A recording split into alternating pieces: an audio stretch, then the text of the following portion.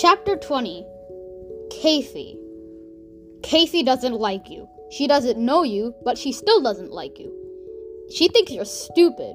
In fact, she thinks you're the stupidest person she doesn't know. What do you think of that? She also thinks you're ugly. As a matter of fact, she thinks you're the ugliest person she doesn't know. And she doesn't know a lot of people. She doesn't like the people she knows either. She hates everybody in Mrs. Jewell's class. She did like one member of the class. She liked Sammy. She thought he was funny. Sammy was a dead rat. Like Kathy had good reasons for not liking any of the children that she knows.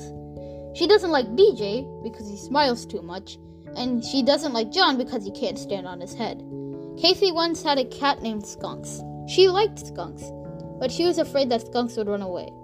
"You have nothing to worry about, Kathy," said Mrs. Jewels. "Skunks won't run away. Just be nice to him and feed him and pet him, and he won't run away. He may go out and play, but he'll always come back."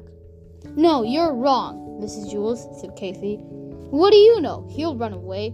So Kathy kept Skunks locked up in her closet at home. She never let him out and sometimes even forgot to feed him. One day, while Kathy was looking for her other shoe, Skunks ran out of the closet and never came back.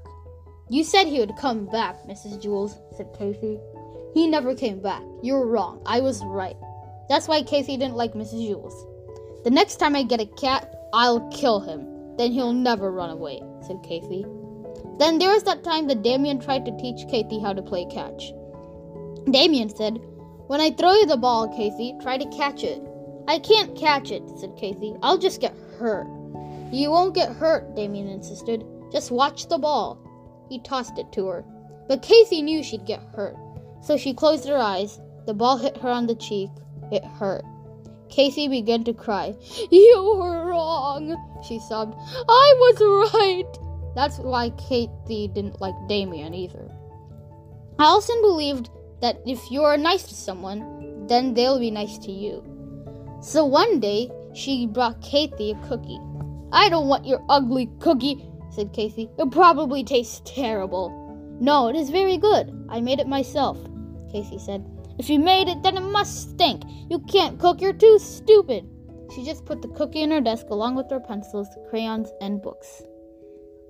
3 weeks later, Kathy was hungry. "All right, Allison," she said. "I'll try your stupid cookie." She took it out of her desk. It was covered with dust. She bit it. It was hard and tasted terrible. "See," said Kathy, "I was right." That was why Kathy didn't like Allison. Yes, Kathy had very good reasons for not liking anybody she knew. But she also has a good reason for not liking you. And she doesn't even know you. Her reason is this.